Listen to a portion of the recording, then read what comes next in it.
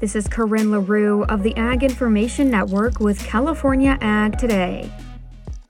The U.S. cattle herd numbers are still at record lows. Kevin Good, Vice President of Industry Relations for CattleFax, says as far as feeder cattle and calves, America's down 1 million head, and that's not counting the reduction in cows. I think you start out with the total herd, which is historically low. As you think about the inventory report from January 1, which is the lowest that we've had since back in the 50s. So you've got a herd that's historically low in total, but you continue as a long-term trend to continue to lock up more of them on feed or a higher percentage. I think there's a message there of the available supplies, more of them are on feed. The February 1st on feed number was even with a year ago and only down 1% compared to the 5-year average, which means the available supplies outside of feed yards as far as feeder cattle and calves are down 1 million head. And that's not counting the reduction in cows and all that. I think there is a message there that more of them are locked up, but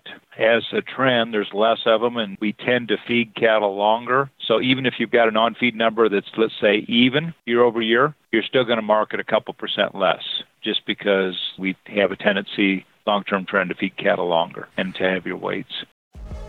For California Ag Today, I'm Corinne LaRue with the Ag Information Network.